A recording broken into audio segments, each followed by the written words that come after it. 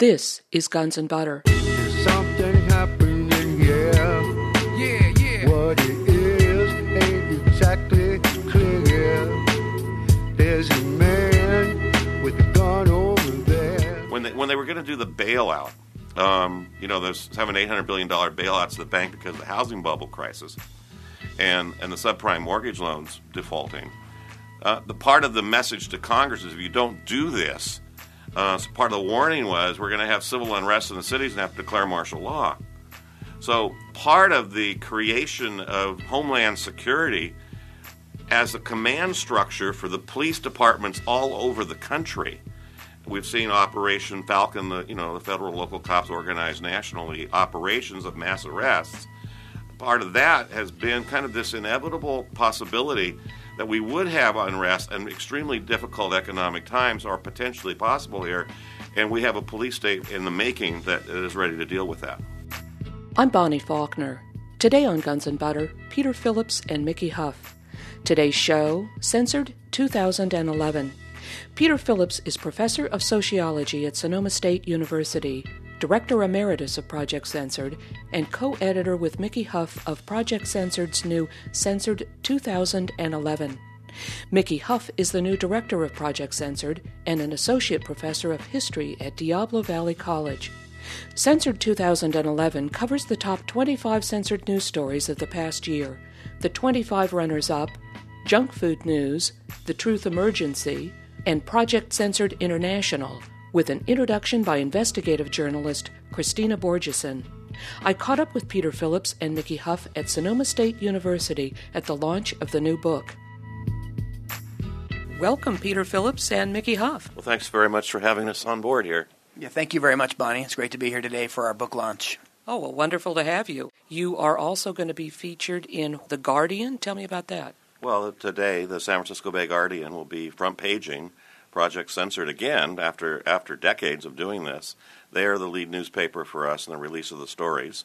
Corporate media doesn't cover us, so it's great to have independent media, the San Francisco Bay Guardian, weeklies all over the country. My understanding from the writer is that there's over 20 weeklies now that have signed up to run the story. So we will see that all our stories, the top 25 most censored stories of the year, covered in cities all over the United States, and then from there it goes worldwide. Now, your Censored 2011 has been published. If people want to get the new book, how do they do that? Well, it's going to be in bookstores all over the country, but Project Censored website, www.projectcensored.org, is probably the easiest way to do that, and you can just order online, and we will send you a book in the mail. And it's nice to do that with us because that helps support the project, keeps the students doing the research, and that's how we maintain ourselves and have so for 35 years. In addition to projectcensored.org, you have another website now too, don't you? Well, we have a censored blog, so we have writers and bloggers that are posting material on a daily basis. We have a validated news site, which is where our 33 campuses, now worldwide, we have universities in Spain, in Ecuador, in Chile, in Argentina, throughout the United States and Canada, that classes are doing what Project Censored here at Sonoma State did for 35 years. Those classes all over the world are investigating independent media, having professors look at the stories to verify that the stories are accurate and true, and they're posting those stories year-round.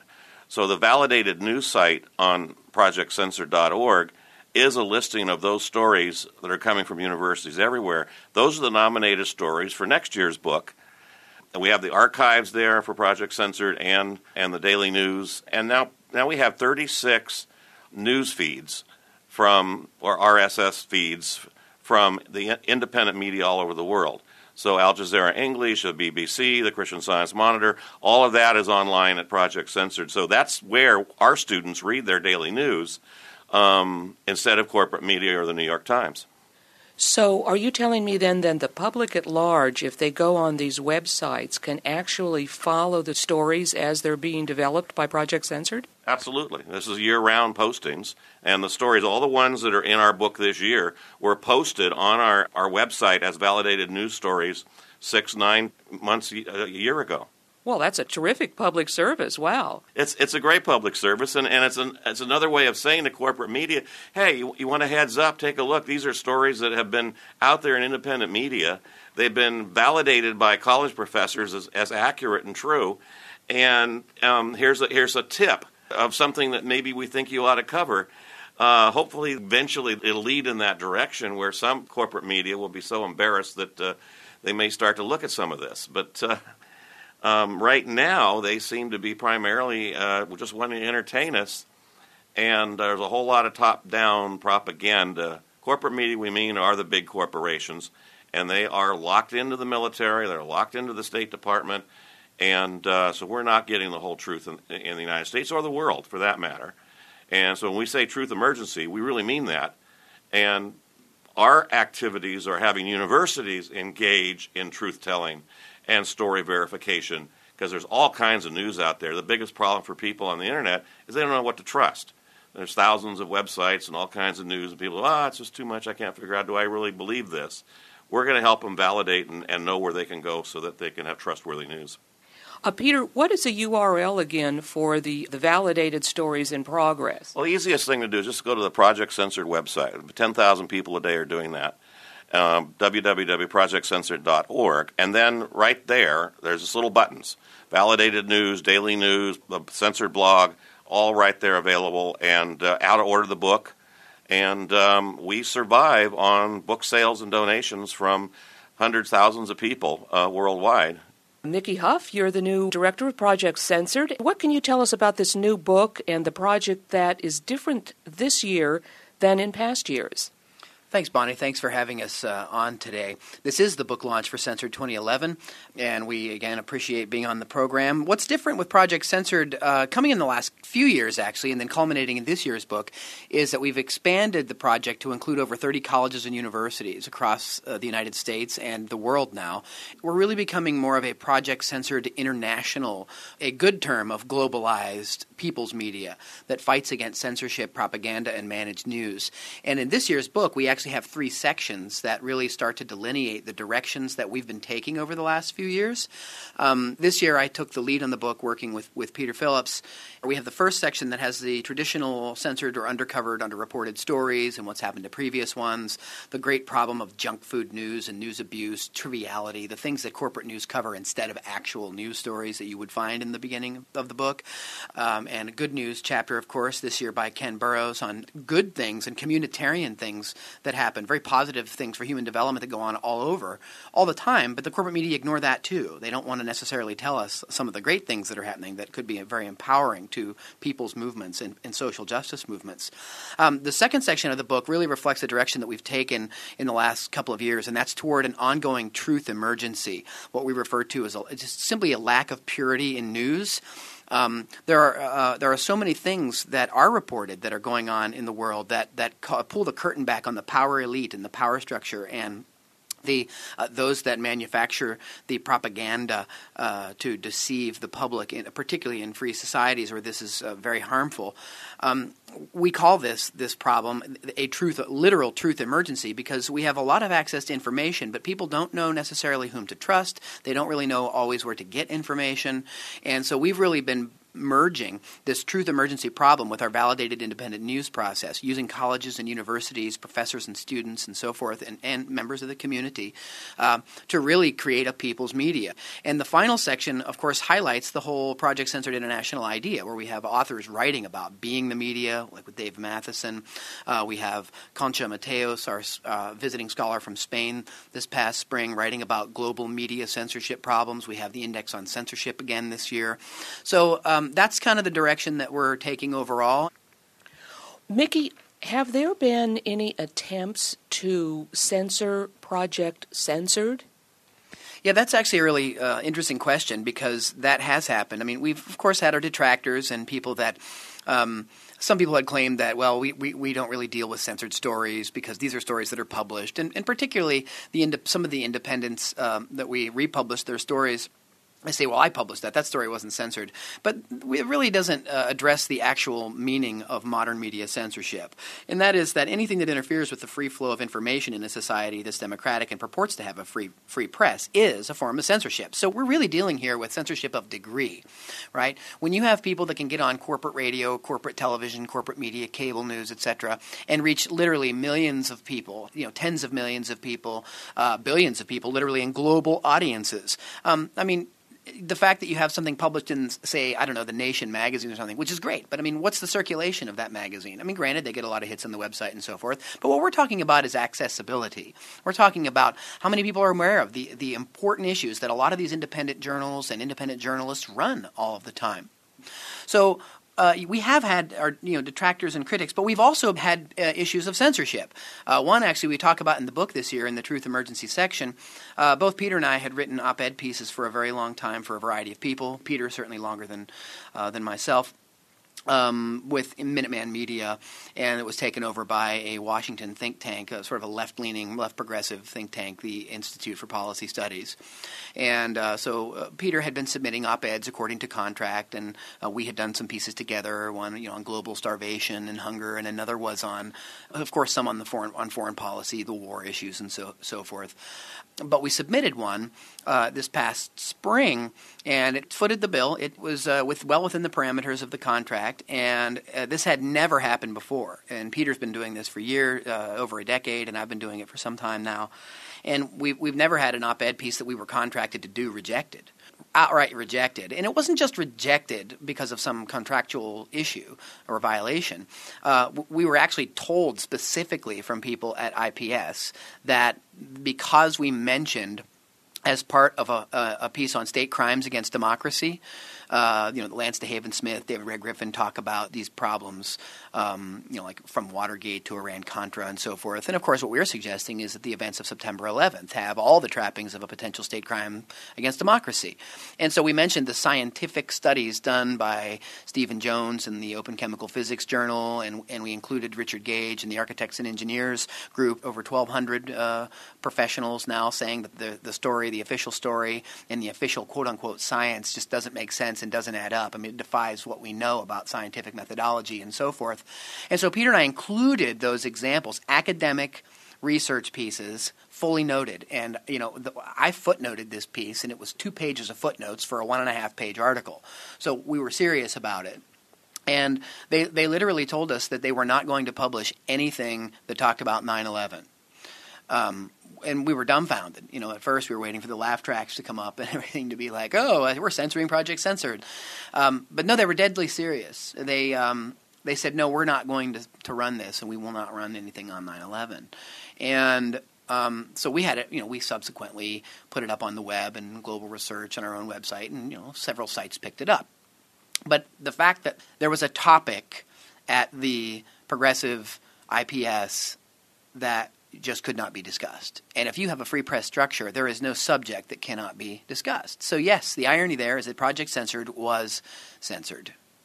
Did the Institute for Policy Studies give you a reason why they wouldn't publish anything on 9/11?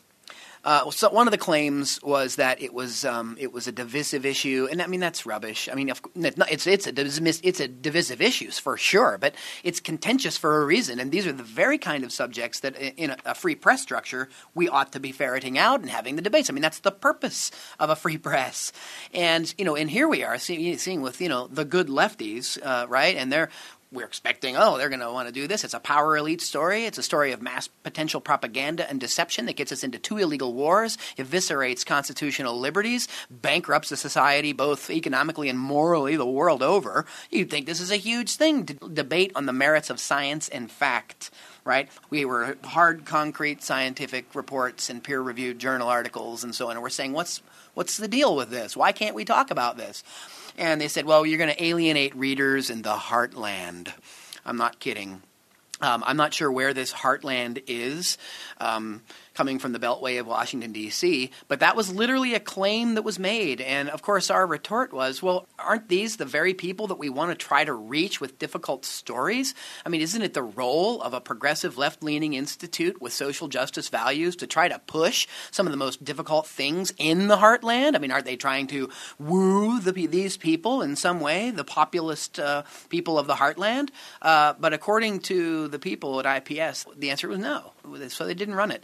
And then when Peter submitted another piece the month later, they said, you're no longer writing for us. That is truly incredible that in a nation that supposedly has a free press, that something wouldn't be printed because it was considered divisive. Yeah, again, the irony, the paradox, it's all just perplexing to us. And we did write about it. We thought long and hard about this, too. Even to add to the irony, we were literally invited to speak at the IPS headquarters in Washington, D.C. after they censored the piece. And we showed up there prepared to talk about what had happened and to talk about the piece. And we discovered that many of the people in the staff had no knowledge that this was ever done.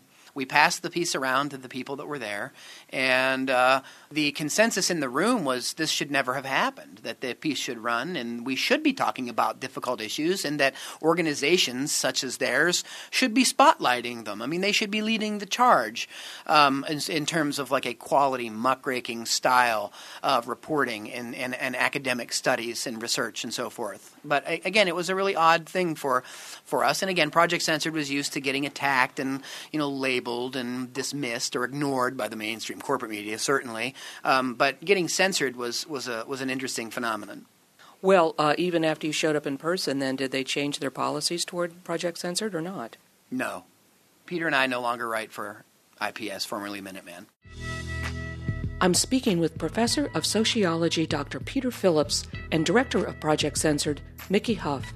Today's show, Censored 2011. I'm Bonnie Faulkner. This is Guns and Butter. So, Mickey, of the 25 top most censored stories of your new Censored 2011, do you have a favorite? There are so many stories this year, and they cross really a diverse spectrum. We have stories on the global plans to replace the dollar, our number one story this year. How the U.S. Defense Department is the worst polluter on the planet. This is something else that people don't often think about. In fact, the two first stories have an interesting connection. And we're talking about over 300,000 barrels of oil a day being used for the war machine, not including contractors. So these are really serious problems. Internet privacy and personal access are at risk. The problems of net neutrality. These are all stories that we deal with. Problems with the H1N1 swine flu pandemic, where there was manipulated research and so forth to benefit drug companies and so on. We have a story on healthcare restrictions costing thousands of lives in the United States, a story about how Cuba was providing the greatest medical aid to Haiti after the earthquake that none of the corporate media in the States bothered to want to mention. But in all of these stories, we include the problems that are ongoing with 9/11 research. So it's not just that's all we're dealing with, but we're one of the few organizations that seem to understand and at least have the courage to address there are factual known problems with the 9/11 Commission report, with the National Institute of Standards and Technologies report, with the FEMA studies, particularly involving Building 7 in New York. As well as all the other host of anomalies that came out through the commission studies and so forth. But this year, there were several really major 9/11 related stories that the corporate media just did not deal with at all.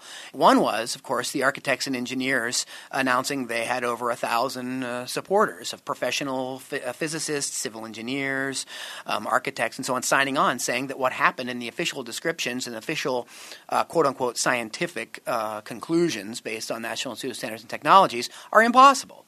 They don't add up. They don't work. And in fact, the government's own studies admit in many cases that they didn't look at all the data or they deny certain facts and so forth. So you can't really even have a debate about it. But they announced that in San Francisco in February, and Sean Hamilton covered that story. And he was basically one of the very few people that covered it. I know you, of course, had involvement in that because it's something that you do as a real journalist. But there wasn't. It was as if it didn't happen. Here you have an example where there's over 1,000 professional experts in a certain field saying not, oh yes, we absolutely are certain that this happened, but what they're saying is we are absolutely certain that what the government is telling us did not happen, and we need to really take a look at this. And for some reason, that just strikes controversy. But there's a lot of people in this country, right, left, center, all over the map, that know that there are real problems with 9/11 issues. It's a really broad area of research and political interest. But at any rate, there were other stories related to 9/11. Specifically, Daniel Tenser, how the Obama staffer wanted to reinitiate COINTELPRO, the cognitive infiltration of 9/11 conspiracy groups, as they're labeled. Again, conspiracy theorist is a label to detract people and take away. There's a big difference between conspiracy theorists and people that are conspiracy analysts, because conspiracies happen all the time. And this is a story, of course, about Cass Sunstein, the Harvard lawyer that Obama appointed to a specific post in his administration, where Sunstein's calls to infiltrate private citizen groups, specifically playing to the very concerns of 9/11 activists and the concerns that they may be targeted or infiltrated, tried on some trumped-up terrorist or criminal charges where they may not get a fair public hearing. So this is, again, a climate of fear and intimidation. And historically, this goes back through COINTELPRO days, and this is long documented. This is something that totally happened. And this came out in the church committee hearings in the 1970s, and it's been going on. And now this person is Sunstein is publicly calling to return to these days as if the government should be involved in directly violating the free speech rights of the citizenry. This is pretty amazing. And that story just seems to, again, just float out there and doesn't really get dealt with a whole lot. It's again, a very problematic story. The other is by Sue Reed, the other 9/11 related story, and of course a recent book came out about this. And the question, this was published in the Daily Mail, was, has Osama bin Laden been dead for 7 years, and are the U.S. and Britain covering it up to continue the war on terror? Now, even if that sounds like an outlandish proposal, these are things that are based on fairly solid evidence. And it's certainly something, given how much time and attention is spent on invoking Osama bin Laden as the boogeyman justification for the current so-called war on terror, in 2 illegal invasions and occupations and the utter destruction of 2 countries and the decimation of over 1 million Iraqi people and so forth. But nevertheless, anytime an election comes around, anytime somebody needs to point to a boogeyman, they point to Osama bin Laden. But, if you go to and look at some of the research here, it's likely that this person has been dead for 7 years or more. Fox News, get this, even actually reported that bin Laden had died in late 2001. It was actually on Fox News. Apparently they don't read their own transcripts either. But, this has been going on. And, of course, the many sightings and so forth of this person, it's almost like Bigfoot or something. The new sighting of bin Laden in his videotape. And it's like, the guy looks totally different and different facial features and so on. And again, why am I the person that sounds like some paranoid conspiracy theorist or lunatic just because I'm noticing the facts that are in front and I'm willing to accept that maybe this is a possibility?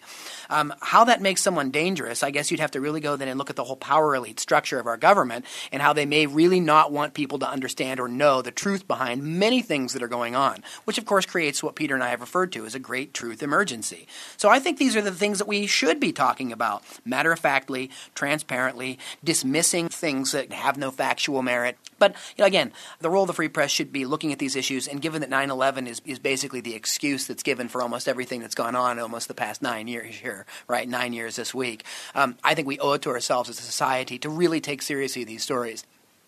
And Peter, Mickey mentioned and talked a bit about state crimes against democracy. Don't you have a whole table in the book outlining all of these? Lance DeHaven Smith's article, Beyond Conspiracy Theory, Patterns of High Crime in America, was published by Sage Publications. So this is an academic journal publication. And there's been a number of scholars who have been following this concept, a lot of them in public administration.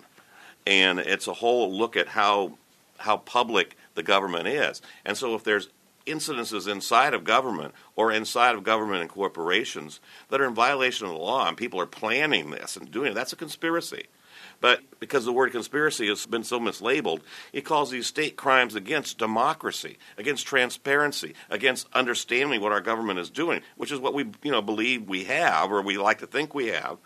And so, the assassination of Lee Harvey Oswald, the Gulf of Tonkin resolution, the assassination of Robert Kennedy, the burglary of Dan Ellsberg's office, the attempted assassination on George Wallace, the Watergate break-in, the attempted assassination of Ronald Reagan, the Iran-Contra issues, the presidential election in Florida in 2000, where all the ex-felons were disenfranchised, or people who weren't ex-felons but they had a name like somebody, and also the building collapse, Building 7, the attempted assassinations of Dachau and Leahy with the Anthrax, the assassination of Senator Wilson. Some of these are proven, some are not, but they're all suspected state crimes against democracy in a variety of ways. Certainly we know now that the Gulf of Tonkin didn't happen. The North Vietnamese did not attack a U.S. destroyer. And Johnson and McNamara at the time knew that, but allowed the press to say, oh, yes, we've been attacked, and that escalated the war. Historically, that problem goes back quite a ways. I mean, and then the manufacturing of public support for these kind of wars based on false pretenses. This is, in fact, more the rule than the exception. Starting, the Mexican-American War in 1846 fought over a trumped-up border dispute that President Polk claimed. I mean, even Abraham Lincoln in the Congress at the time, said it was a complete scam. He said, "Show me the spot where this happened." And he was nicknamed Spotty Lincoln. He seemed to recover from that politically since he was elected to president later on. But the 1898 Spanish-American War, where the Hearst newspapers claimed and McKinley administration claimed that the USS Maine was attacked by the Spanish in the Havana Harbor. Another bunk story. It was not attacked by the Spanish in the Havana Harbor, but that was used as a pretext for America to take control of Cuba, Puerto Rico, and the Philippines. World War I events, of the Lusitania that were known about in advance. The Zimmerman telegram, the notes of provocation, the erection of a whole propaganda agency in World War I to propagandize and dupe the public into supporting a war by demonizing others and spreading lies about things that were happening. World War II event of Pearl Harbor, another major problem. The book by Robert Stinnett, Day of Deceit, and all these government documents that have come out over the years that show that Pearl Harbor was known about in advance. It was allowed to happen so that there could be public opinion swayed, to go to war against the Nazis and the Japanese. Again, you could argue that was, justified on some other levels if you like, but that doesn't change the reality or the factual reality of how things were known about at Pearl Harbor and allowed to happen to sway public opinion. It's like a manufactured kind of event. These are replicated later on. This is where you get into the Gulf of Tonkin. These things are either manufactured or allowed to happen. So given this kind of a track record in history, for us to ignore that when events like Watergate or events like Iran-Contra or events like 9/11 come across our paths, to not look into the possibility of this level of deception is not just sloppy thinking, it's failing to live up to our principles as citizens in a purportedly free society. And as an anti-censorship organization, Project Censored thinks that these are issues that need to be looked at most. Right, and you're saying then that all of these war provocation incidents would be included under the banner of state crimes against democracy. Yes. And things like the break-in into Daniel Ellsberg's psychiatrist's office, to try to get records to discredit him, and the things at that level are state crimes as well. I'm speaking with Professor of Sociology Dr. Peter Phillips and Director of Project Censored, Mickey Huff. Today's show, Censored 2011. I'm Bonnie Faulkner. This is Guns and Butter. Well, Peter, of the new 25 top censored stories in the new Censored 2011, what are some of your favorites? You've got a lot of stories there. We have the 25 stories and then another 25 runner-ups that are mentioned, but we were choosing from 324 stories that have been posted from different universities last year. And so sometimes my favorites don't always even get in the book. But of the list that we've got, particularly number one I think is really important. The collapse of the U.S. dollar as a global currency and how that would impact working people in this country is a significant story. And it's literally inevitable. It's going to happen at some point. It may happen slowly or it may happen more quickly. But the dollar being the reserve currency, particularly for buying oil worldwide, is under reconsideration by Russia, China, Japan, India, and the consideration is a UN currency or a trading for oil in yuan, Chinese yuan, or yen, or euros. And, this has been in the works for quite a while. Saddam Hussein was the first country, Iraq, to start selling oil in euros, and you see what happened to him. The first thing we did when we got there, take over the oil ministry and converted Iraq oil sales back to dollars. Trillions and trillions of dollars are out there in the world. The Chinese have $1 trillion, the Saudis have $1 trillion, and the balance of trade isn't strong enough that they can spend all that money buying products from the U.S. What it ends up being, they buy treasury bonds. And those treasury bonds are what finance our war, because we're doing deficit spending to create this war, hundreds of billions of dollars.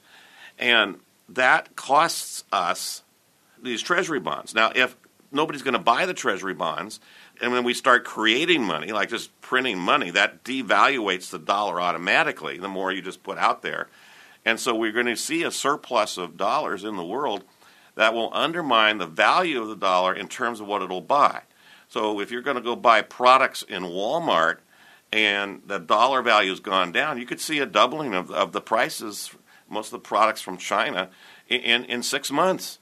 So it could really decrease the standard of living for the bottom 80% of us in this country who have essentially only 8% of the wealth. 90% of the wealth is concentrated in the top 20% of the people, half of that in the top 1% of the people. And so the 80% of us who are working class, that live paycheck to paycheck, maybe making a mortgage, maybe not, could be literally devastated economically. It's semi-inevitable that's going to happen in some way.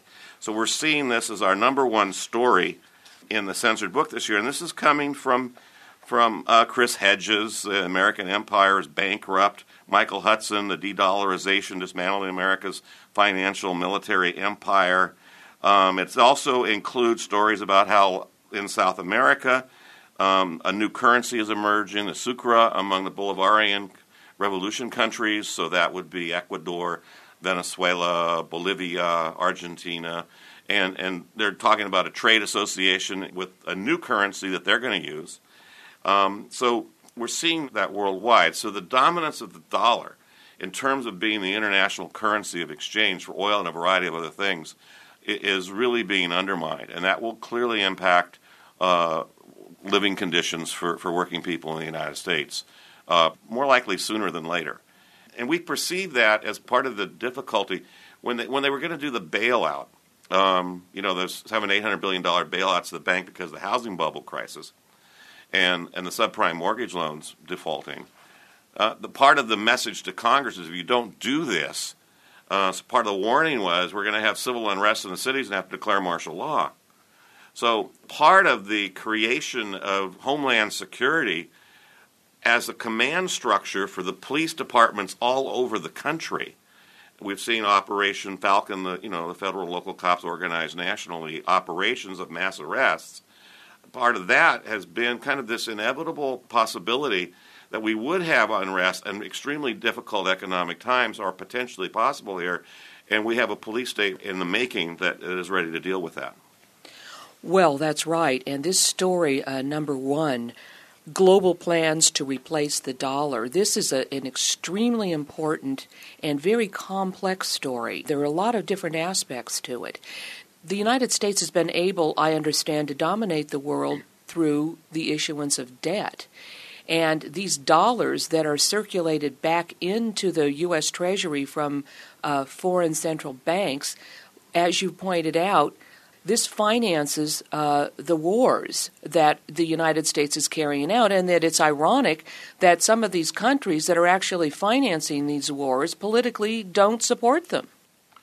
That's absolutely true. I mean, this is part of the American, U.S., NATO military, industrial, media empire in the world, with 1,000 U.S. bases, expanding NATO bases all over the world. The coalition of forces in Afghanistan now, the NATO forces that are there, is the largest coalition of forces ever put together.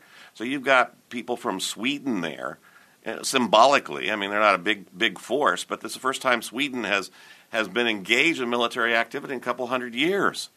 And you've got, German troops there and military contingents from a variety of nations that are representing, with U.S. led, of course, this protection of empire worldwide and a propaganda machine of public relations and news stories that go with that in terms of managing news worldwide as well.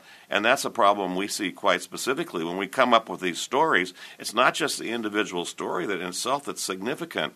It's the truth emergency that the lack of coverage of these stories, and many hundreds more, leave an uneducated working class of people, not in the U.S. but in the world, in terms of what the powerful are doing. We don't know.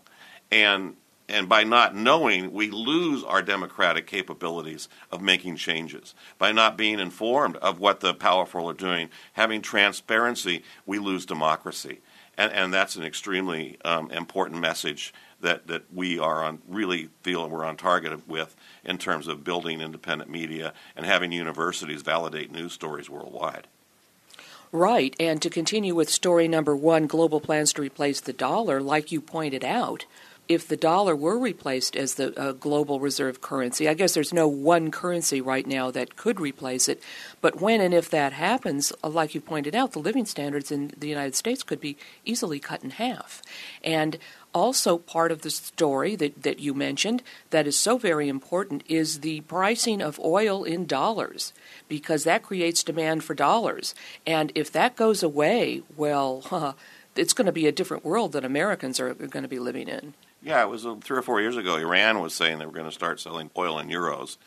And, that's been part of the threat to Iran, even though they're saying it's their nuclear weapon threat. Well, that's not real. I mean, their economic threat is far more real in terms of their capabilities. And in working in conjunction, they sell oil to China. And part of controlling China's economic growth is controlling oil in the world. That's the U.S. goal. I mean, Project for New American Century was writing that a decade ago, saying that China is our main economic threat. They are now number 2 world economy, but they're behind the U.S., but they're number 2. They've exceeded the European countries. So the Chinese are expanding and growing, but they don't have oil. So if we can control the world's oil, that in a sense is a way of controlling Chinese growth and expansion. Many of these stories are multiple stories. So the global plan to replace the dollar is coming from 6 different sources and was researched not only at Sonoma State, but at Indian River State College in Florida, Diablo Valley College here as well. So you have different sets of professors and different sets of students pulling stories in that are related to this. But that brings in the South American story, it brings in the UN story, and it brings in this whole idea of the American empire is being financed by surplus dollars worldwide through treasury bonds in terms of the war expansion. So it's a combination of things. So as we expand with different universities worldwide, many of these stories, the story number 2, which is about the United States military, is the number 1 worst polluter in the planet. I mean, this came from 6 different sources as well. And it came from the University of Madrid, it came from Indian River, and it came from St. Cloud University. So all of these different campuses are seeing stories that identify how the U.S. military is creating more global warming gases, more pollution, heavy metals and depleted uranium, and toxics worldwide. They're exempt from environmental laws in the United States, EPA laws, and so the war becomes the agenda and the environment is just pushed aside. And so we have long-term impacts. I mean, the birth defects for children in Fallujah now are 1 out of 4 children born there have a birth defect.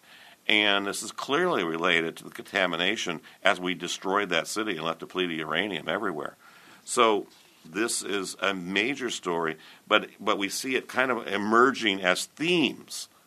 The U.S. polluting the world militarily is a theme that's coming from multiple sources. So it's not just one story. It's multiple universities, multiple authors, and stories that are coming together to lay this out. Well, Peter, it's very dramatic, the environmental impacts of the U.S. military, particularly in the war zones that they're bombing. But they're also producing pollution right here in the United States, aren't they? Of course, and they're exempt from the EPA laws, so they can. And they'll put out higher propaganda PR firms to put it out how green the Army's trying to be and all that kind of stuff, but it's baloney. It's just image. Literally, part of this story was the expansion of the U.S. military presence on Guam.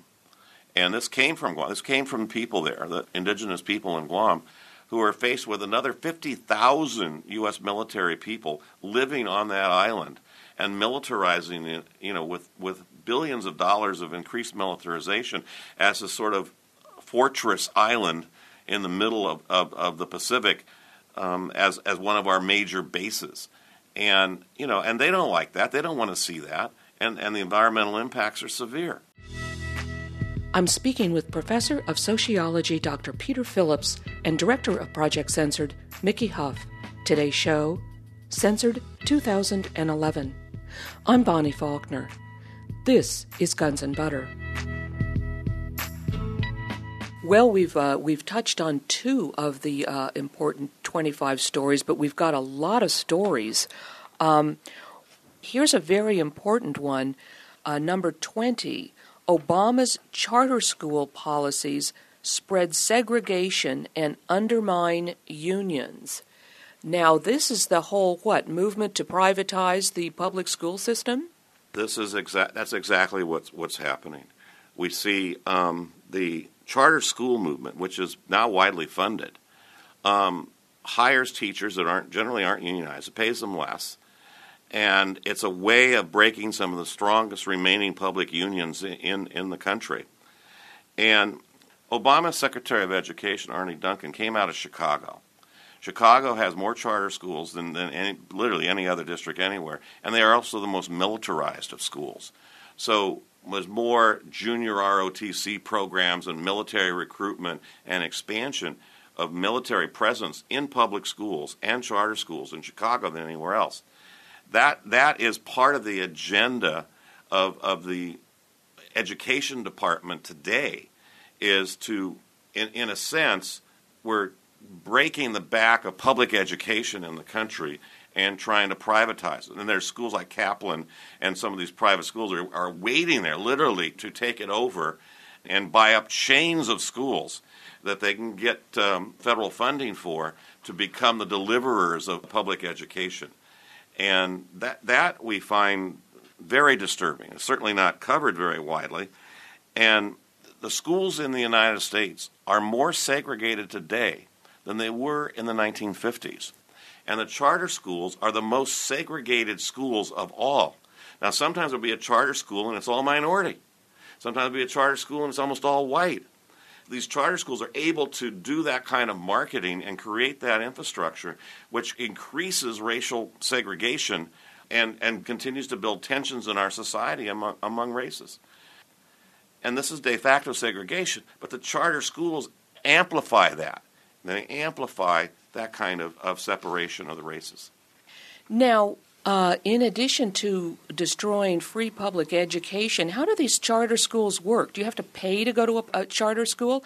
I know someone with a 4-year-old, and he's working hard to get this kid into a charter school, and this is going to cost. And then the question is the education actually any better in these schools than the public schools? Charter schools invariably have better test scores than public schools. And part of the reason is they can cherry pick their students. They can pick who they want to have come there. And additionally, and sometimes some will have parents contribute, and some are in fact paid through by the school district. But they're still independent, so that if they don't have unions, they can hire teachers at salaries, and with a surplus labor force of teachers, literally in the country, you can get people cheaper than you would through a unionized public school system. Does it make it better? Not necessarily, not at all. But the whole child left behind ideology of how we're going to test and validate that kids are learning something is forcing teachers to teach to these tests instead of doing creative learning processes in schools where children can explore and create and think and work together. It's a competitive process that teachers are trying to work, and principals are in the same boat. If their school goes down in terms of its testing standards, their job's on the line. And, and then schools that do well are supposedly can get bonuses. And that's how this whole charter system is being set up. And so the money for education is declining, and the money that's been coming from the federal government is primarily to promote charter school expansion. And then isn't there another important aspect of this story, that it's a way to break teachers' unions? Well, that's a big part of it. I mean, that is the big part of it from a teacher's perspective. I mean, we're down to 10% unionized in this nation when we used to be 40. And, and those unions are still under attack as being, too plush at jobs. I mean, the problem is that wages for working people have gone down for 40 years. So they're struggling. Where it's been protected, if you had a union, you were protected. Now you're under attack. Like if you're making over $50,000 a year, you're considered too wealthy or something. And, and in many places in the world, that isn't a survival wage in terms of buying a house or anything else. Right, so it sounds like teachers are going to become low-paid, sort of a lower-class kind of a job. Well, they, in some ways, already are. And the turnover rate in school teachers now is very high.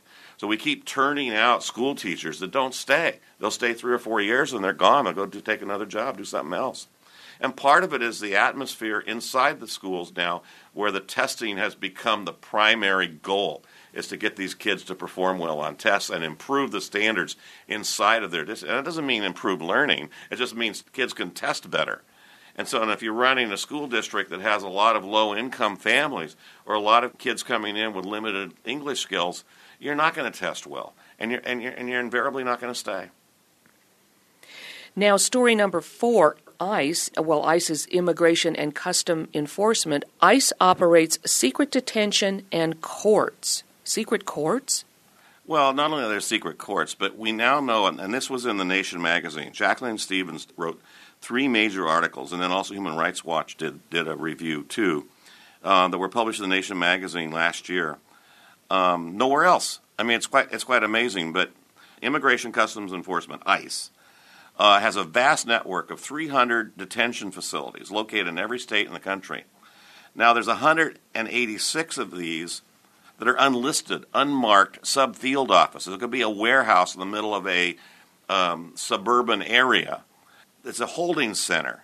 And so if someone is picked up as undocumented, they're brought to this warehouse and just put there. These are not jails. They're just enclosed rooms. And there's no showers, beds. And they could be there for a couple of days. And they literally disappeared off the street. So if you're undocumented, you can be picked up, put in one of these detention centers, held until there's enough people to put you on an airplane to fly you to Phoenix, and then put you on a bus and take you to Nogales, which is how it works here in the Bay Area. So you'd be held in one of these centers and then manacled, handcuffed, taken to the airport. All 150, 200 people are put on an airplane, flown to Phoenix. You get a sandwich. Then you're held there for a while, and then you go on a bus down to Nogales and dumped across the border. I mean, we deported 400,000 people this year. And it's not a very pleasant process. And so you can have a right to deportation trial. That means you could be held in one of these centers or one of the facilities for months waiting to see a judge. Your family may not know where you are. You may not have access to an attorney. You end up before a judge. These are not public hearings. So we have this whole system for people who are undocumented. They haven't violated any laws. I mean, coming into the U.S., walking across the border is not illegal. So you're not an illegal alien. You are a undocumented person who is probably working under the table somewhere for very low wages. And there's millions of people, 11.5 million at this point in the U.S. So we have this human rights violations of these people in a very negative way. They can be picked up off the street, held without trial. If they waive their rights to deportation process, then they're just dumped across the border. And in many cases will end up coming back. If they're actually deported and they come back, then they're illegal. Then that's illegal. That is a violation of the law. But it's not just a violation to be here, living here. Most of the people who are undocumented came here legally. They came here on a student visa or a visitation thing, and it expired. They just stayed. And that's not illegal. Now, they can be deported, but they haven't committed any crimes. They may be working, paying taxes. In fact, it's $7 billion a year now paid into Social Security by people who are undocumented that they're never going to collect. And they're paying taxes. They're paying rent. They're taking care of their kids. Their kids can be born here. The kids can be citizens. And these are talking about human rights as human beings, humanitarian concerns. And yet we have this vast network of secret facilities to arrest people and to hold them in handcuffs. And they can get a sandwich in a 24-hour period with no sleep or anything. I mean, it's cattle in trucks in many ways. And if we allow that to happen, even to people who are undocumented, it can happen to any of us. And that's a humanitarian civil rights issue that should be openly talked about in our society. Because the president can declare any person an enemy of the state, and your habeas corpus is suspended. So you can be held in one of these places, and anybody could. We have to expose this, talk about it, and really put humanitarian rights, human rights, on the agenda in a very big way. Now, Peter, story number 22 is 1.2 billion people in India to be given biometric ID cards. Now, I've never heard of this. Yeah, this one was new to us. It was on Voice of America. It was in The Guardian in London. We didn't see it anywhere else in the country. But India is moving forward with trying to do biometric identification cards for 1.2 billion people. Now, this is part of the global empire agenda. It's to try to get everybody identified. Everybody, you got fingerprints. You can do eyes, and to systematize and control mass populations. So biometric ID card is one way of doing that. There's going to be strong resistance inside of India, and there's strong resistance from a variety of different groups there that are not going to want to have this happen. So imposing this on the 1.2 billion people there, it's a tremendous undertaking. It'll be very expensive, and it's the brainchild of one of India's top software tycoons that think that they can make a lot of money off of it. And I think we're seeing that sort of a process being looked at across the world. And certainly here in the U.S., the idea of a national ID card, which in a sense our driver's license are, and we're moving in that direction as well, could very well have biometric capabilities as well. So we're moving in that direction as part of the global Big Brother watching all the citizens agenda, and it's emerging in India as well. Have they decided to do this, or is it just on the drawing board? This is actually underway, and next 5 years, the computer systems will have the details on 600 million people, and they'll get half the population. It's going to cost them $3.5 billion, and then these 600 million Indians will receive 16-digit identity numbers by 2014. So that's the first phase of the project. So they are implementing this in a very serious way. Wow, I've never heard of that. Now, you've got story number 24, War Crimes of General Stanley McChrystal, who, of course, has just been dismissed as the head general in Afghanistan. Well, this is what he was doing before he was appointed by Obama to be in Afghanistan.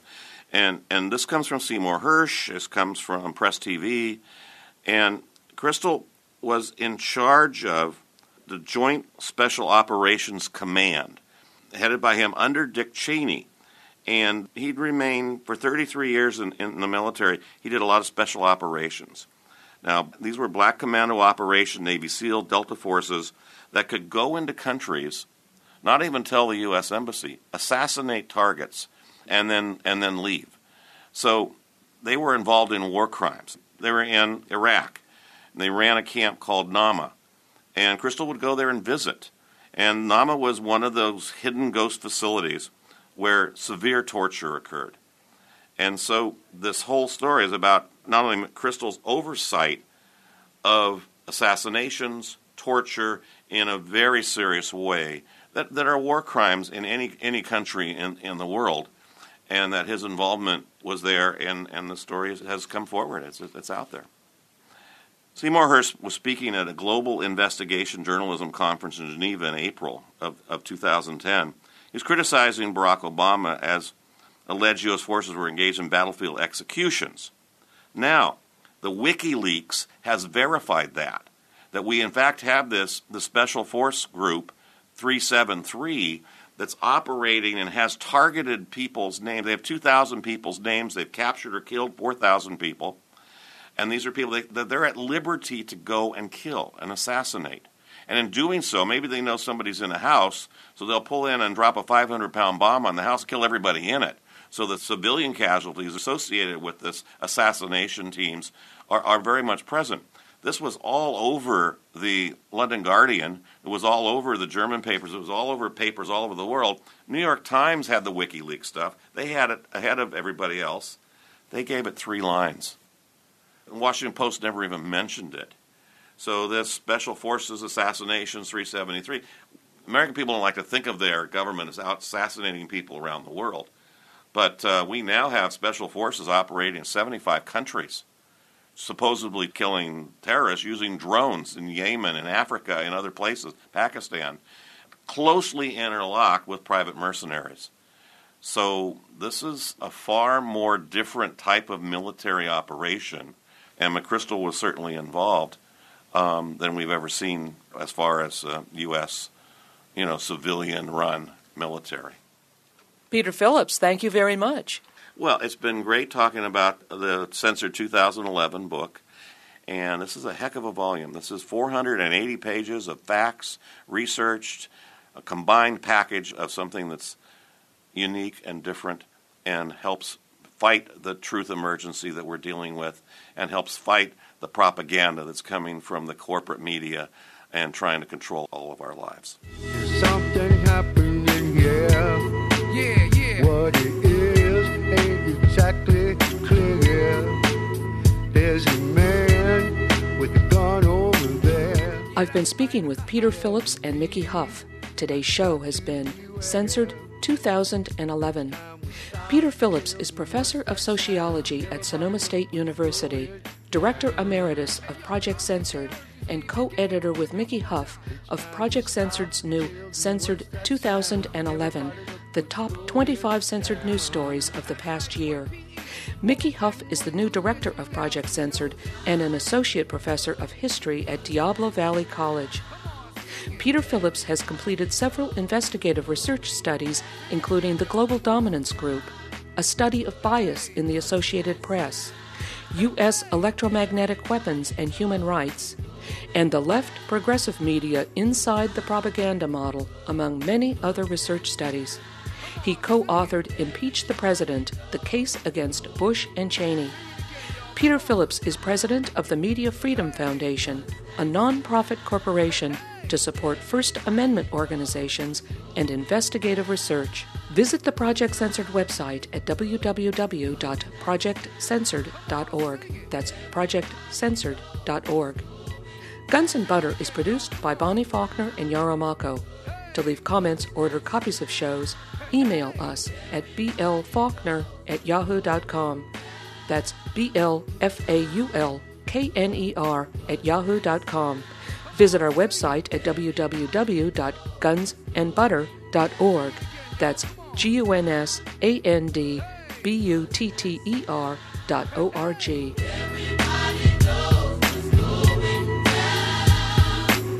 Hey yo, these are some serious times that we living in, G. And a new world order is about to begin. You know what I'm saying? Now the question is, are you ready for the real revolution, which is the evolution of the mind? If you seek, then you shall find that we all come from the divine. You dig what I'm saying? Now if you take heed to the words of wisdom that are written on the walls of life, then universally we will stand, and divided we will fall, because love conquers all. You understand what I'm saying? This is a call for all you sleeping souls. Wake up and take control of your own cipher, and be on the lookout for the spirit snipers trying to steal your light. You know what I'm saying? Look within inside yourself for peace. Give thanks, live life, and release. You dig me? You got me?